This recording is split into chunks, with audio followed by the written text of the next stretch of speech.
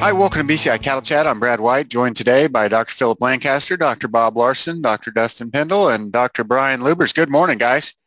Hey, good morning. Morning, Brad.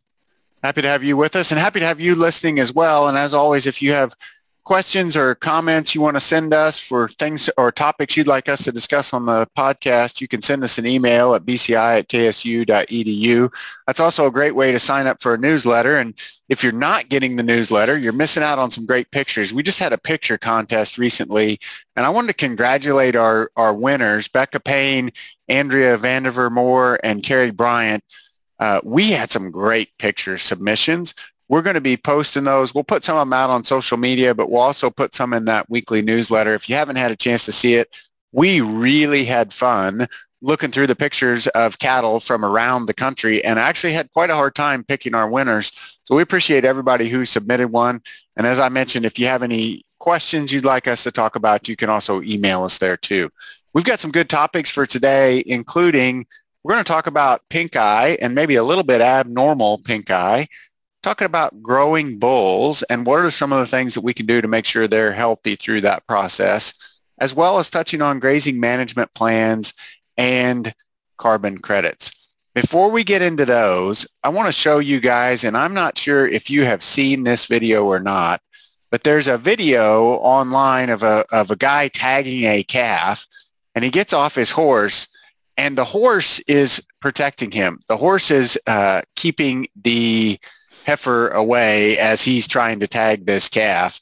Have you guys seen this video? To me, this is just amazing. And if you're interested in seeing it, I just Googled horse protects cowboy, and it's the first thing that comes up. And this horse basically just stays around him the whole time. Has anybody seen this? Yeah, that's pretty cool. I never had a horse that was that good, and I certainly had some cows that would have. I could have benefited from somebody watching my back while you're trying to tag a calf because it didn't always go well. That's a pretty good horse. I haven't seen the video, but yeah, that's a pretty good horse. It's hard to get a four-wheeler to do that. No, you can't get a four-wheeler to do that. And I don't think it's just any horse that does that either. Because I asked my wife, I said, do you think our horses, which we don't do anything with, I said, do you think they would do that? And she said, no. No.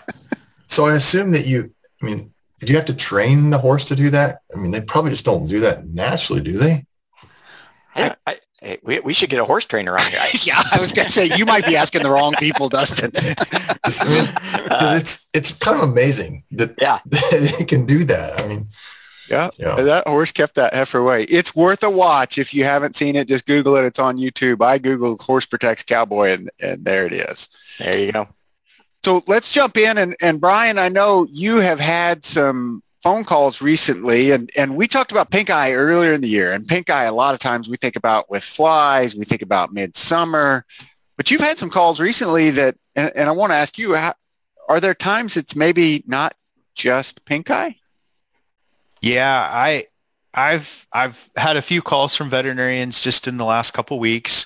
And I would even say, Brad, over the last few years, I've noticed an increase in these number of calls, and that's purely anecdotal. You know, there's probably lots of calls that nobody ever makes and I don't know about, but it seems like we're seeing more cases, and usually it starts out with they aren't responding to antibiotics like we think they have in the past or we think they should be.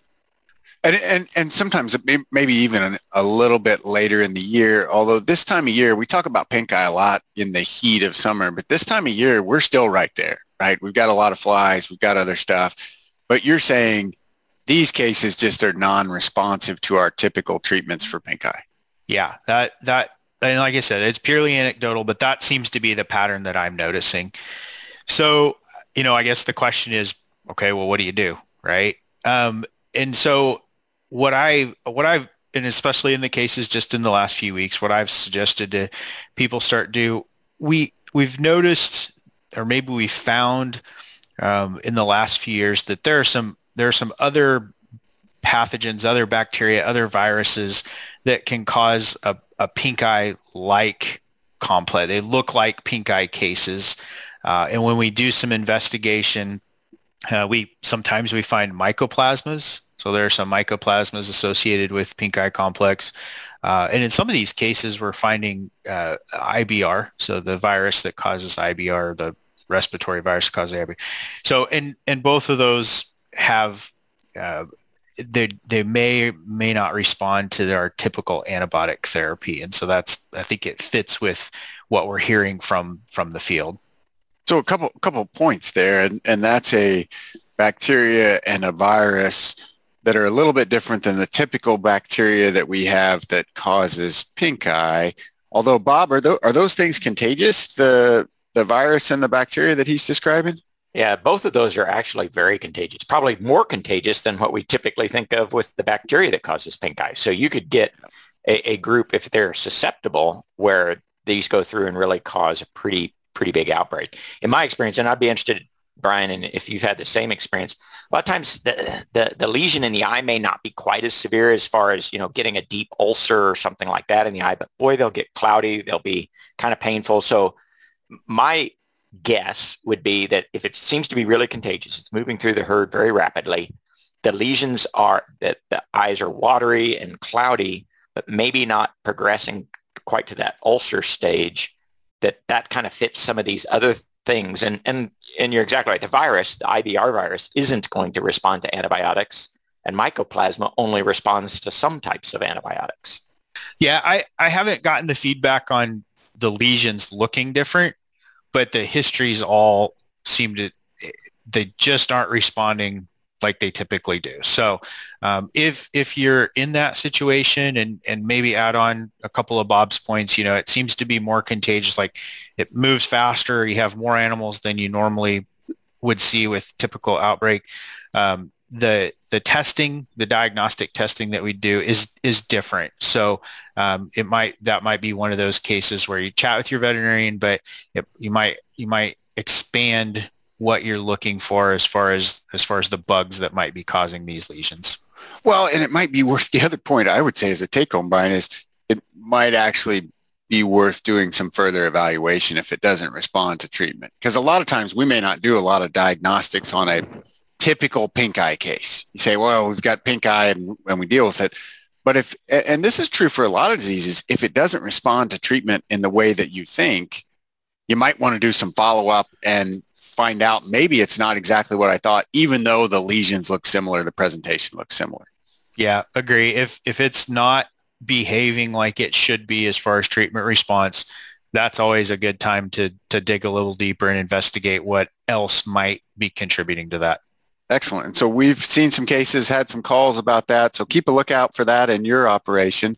It's also the time of year, too, when we start to think about if we had spring-born calves and we're going to save some bulls, or we've got somebody that's growing bulls, and they're going to grow between weaning and, let's say, yearling age, guys. Let's think about feeding those bulls, because my goal is I want them to grow rapidly enough that by the time they get to past yearling age, they're going to be ready to pass a BSE or a breeding soundness exam. But there's some caveats there as I start feeding those. Can I just put those bulls on full feed, Philip, or what's my best plan for starting those bulls to grow?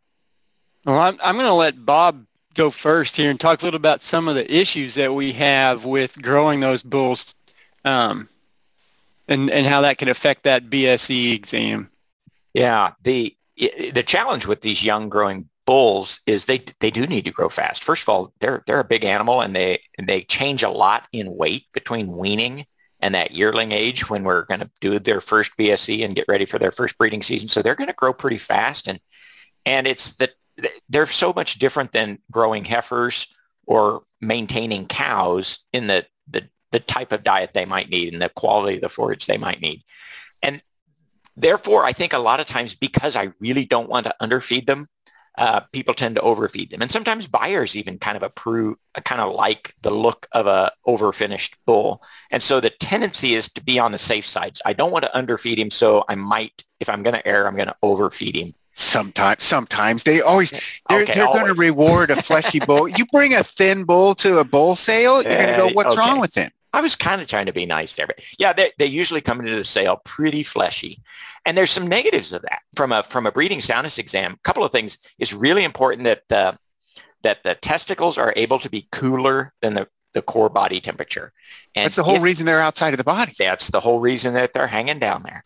And so if there's fat deposition kind of up in that neck of the scrotum, though, it doesn't allow the testicles to be cooler. And you see that as the veterinarian doing a breeding soundness exam, you see some defects in the sperm production and they're not as fertile as if that had not been over fat. The other thing we see is, and you see the same thing in some other species too, some large dogs and horses and bulls, is lesions and particularly in the knees, but other joints when they're on too energy dense of a diet. And so then as they're growing, kind of the cartilage and the joints don't form as good as they should if they're on a higher plane of nutrition. So we want to kind of grow them pretty rapidly, but really we keep talking about the Goldilocks phenomena. I want them to grow fast, but not too fast. I want them to be in good body condition, but not too good a body condition. And it's a pretty narrow window that I'm actually trying to hit. So let me clarify a couple things, Bob. One, you're not saying that every bull has enough fat in the scrotum that it's going to damage his sperm production. You're talking about getting to an extreme case, yes. Or what are you saying? It depends on so let's just say there needs to be some fat deposition up in the neck of the scrotum to really cause some problems. But for a lot of people, maybe they're used to seeing that, so they don't see that as a problem because that's kind of what they've become accustomed to. So that's another place where a veterinarian coming in and doing a BSE might be first clued in because of kind of some of what he's seeing on the semen evaluation and then say, let's look at these bulls and their body condition, and maybe we need to change kind of our eyes so that we don't accept such a heavy conditioned bull. But your other point there is it's not a yes/no situation. It doesn't mean they're going to fail, but it could hamper their fertility. Yeah.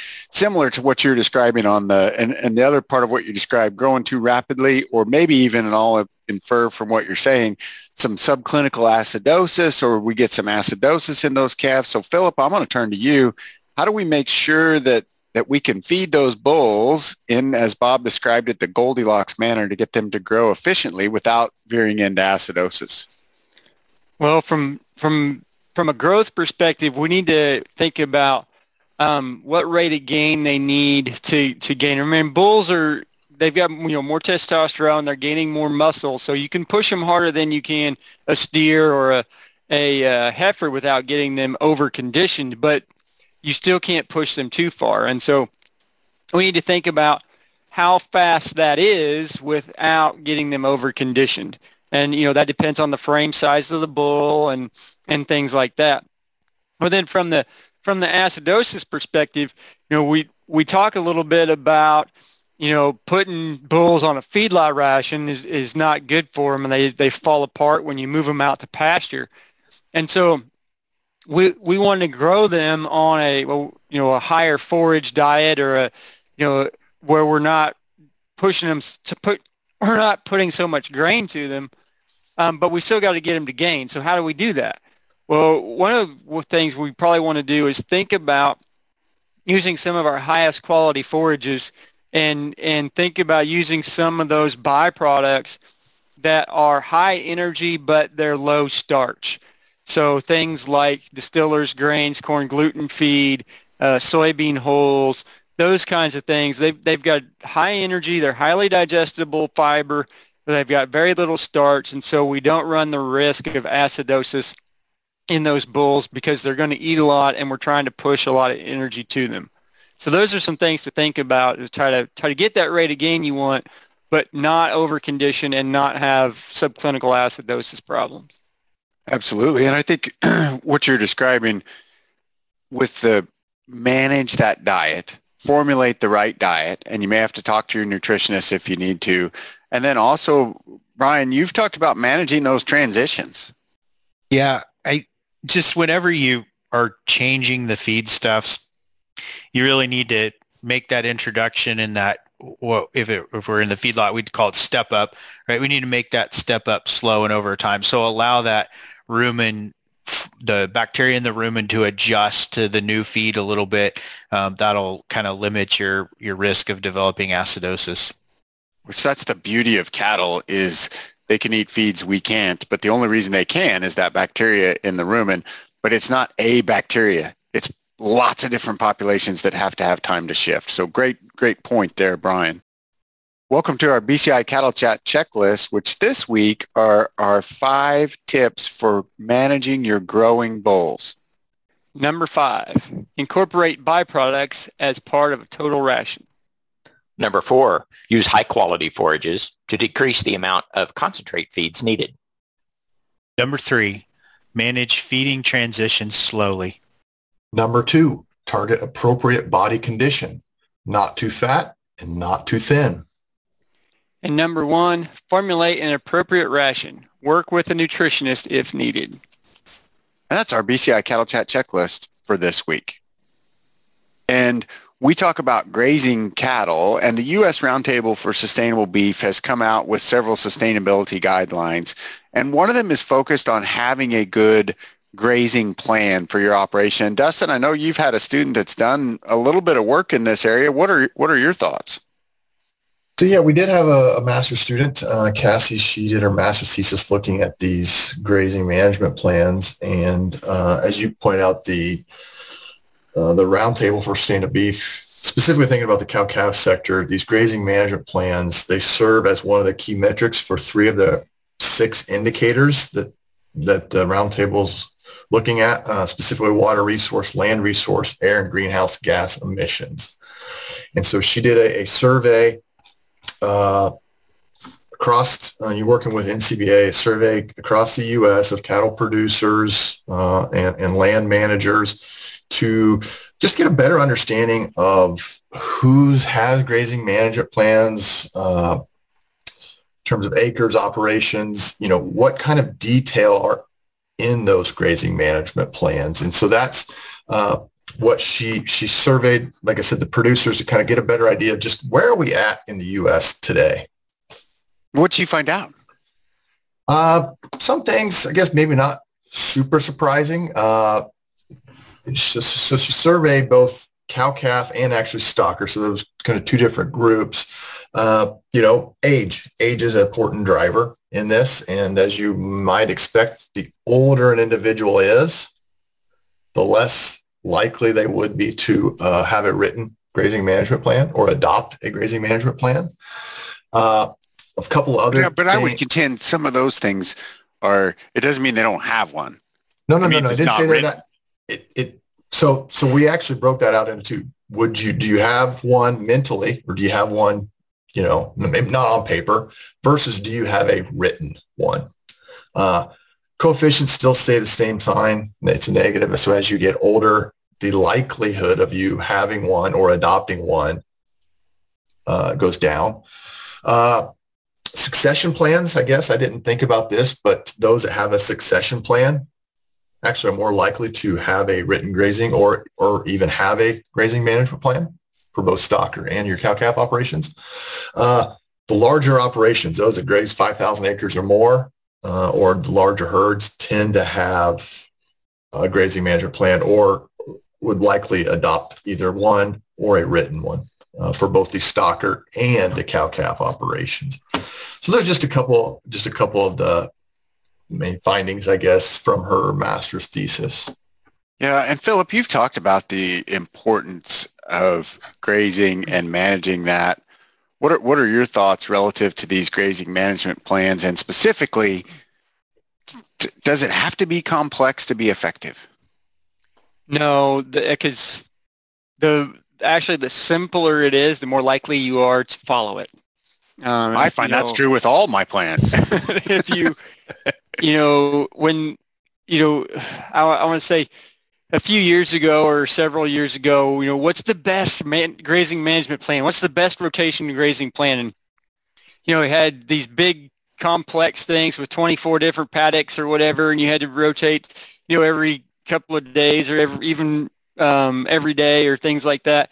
And nobody would adopt them because they're too complex. It's too difficult to manage. And so design something that works for your situation and adopt it. I had a forage agronomist tell me one time, divide the pasture in half, put the cows on one side for a few weeks and move them to the other side for a few weeks and then back to the other. And there you go. You are using rotational grazing and have a grazing management plan. It So I doesn't think take a whole lot. And that's a great point in that you get most of the gain with the first few steps you take in that direction, right? If you get overly complex, and all of us have done this, right? I'm going to do a new right? January 1, I'll tell you what, the rec center here at K-State is packed. You can't park over there because everybody's going to work out for 2 hours a day.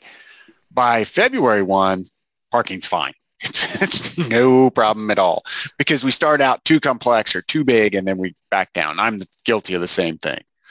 So the other, and I want to switch topics because I've got one more I want to hit on, and we hear this in the news, carbon credits. And when I hear that, I don't really understand what that means or what the implications are. So hopefully you guys can help me sort through a little bit of that.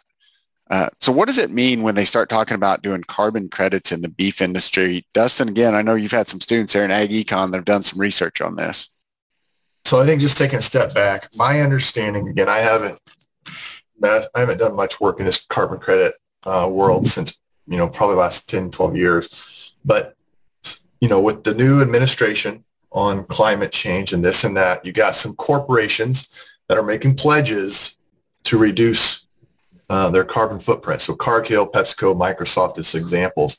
And so they're wanting to try to buy carbon credits such that they can offset their emissions. And so you've got the sellers who might be your producers, farmers, ranchers, and you got the buyers, the McDonald's, the PepsiCos, the Microsofts, the Cargills, right? And then you got some intermediary, right? Kind of a broker that goes in between those two is my understanding. It's becoming more and more popular, especially in, let's say, Europe, where there are regulations. We don't currently have regulations here in the U.S., is my understanding. So maybe there isn't quite the demand for it. But, in Europe, even as of May of 2021, I think there were producers or people who were sequestering the carbon were getting, and they were making pretty, I want to say it's like $68 per metric ton to store. Now, how much is a metric ton? I don't know the answer to that. I know our payments here in the U.S. are much lower currently today. But and most of the discussion is around farming practices, right? Switching from a conventional till to a no-till. But that's not to say that pasture land, range lands, et cetera, can't be in the discussions as well. Yeah, so most of the conversation around crop farming, but all of it centers around having good records, right? You're not going to get paid carbon credits unless you can somehow record how your practices influenced a change. Is that what you're saying? So you're probably going to have some kind of record keeping, and I'm sure there'll be some kind of audits with soil sampling, et cetera. So there are going to be some costs associated with this, but there also would be hopefully some benefits as well financially to the producers. But for sure, we've talked about this on many episodes in the past. You need to have records of what you've been doing on your operation. So Dustin, I have a question, and maybe this is too far into the weeds on this topic, but so right now corporations are paying farmers and probably some other people too. They're paying for their carbon credits, right? So what happens if the regulations change where the farms have to show a reduction in their carbon, so they need their own carbon credits? Then what happens? They no longer have the amount of carbon credits to sell out. So if that was the case, I guess my guess is be just as good as yours, right? Then they wouldn't be selling their own credits. They wouldn't be selling those credits, right? And then it would push back on your large corporations. They would have to figure out a way to find some way to offset their emissions. Yeah, I think it'll be interesting to watch that market evolve. And as we learn more about that, we'll certainly share it with you. I'm still confused, Dustin. So you may have to offline help me out and help me understand a little bit better. And we certainly appreciate you joining us today. And as always, if you have topics or questions for us, we love getting your questions. You can send us an email at bci@ksu.edu. www.ecc.edu.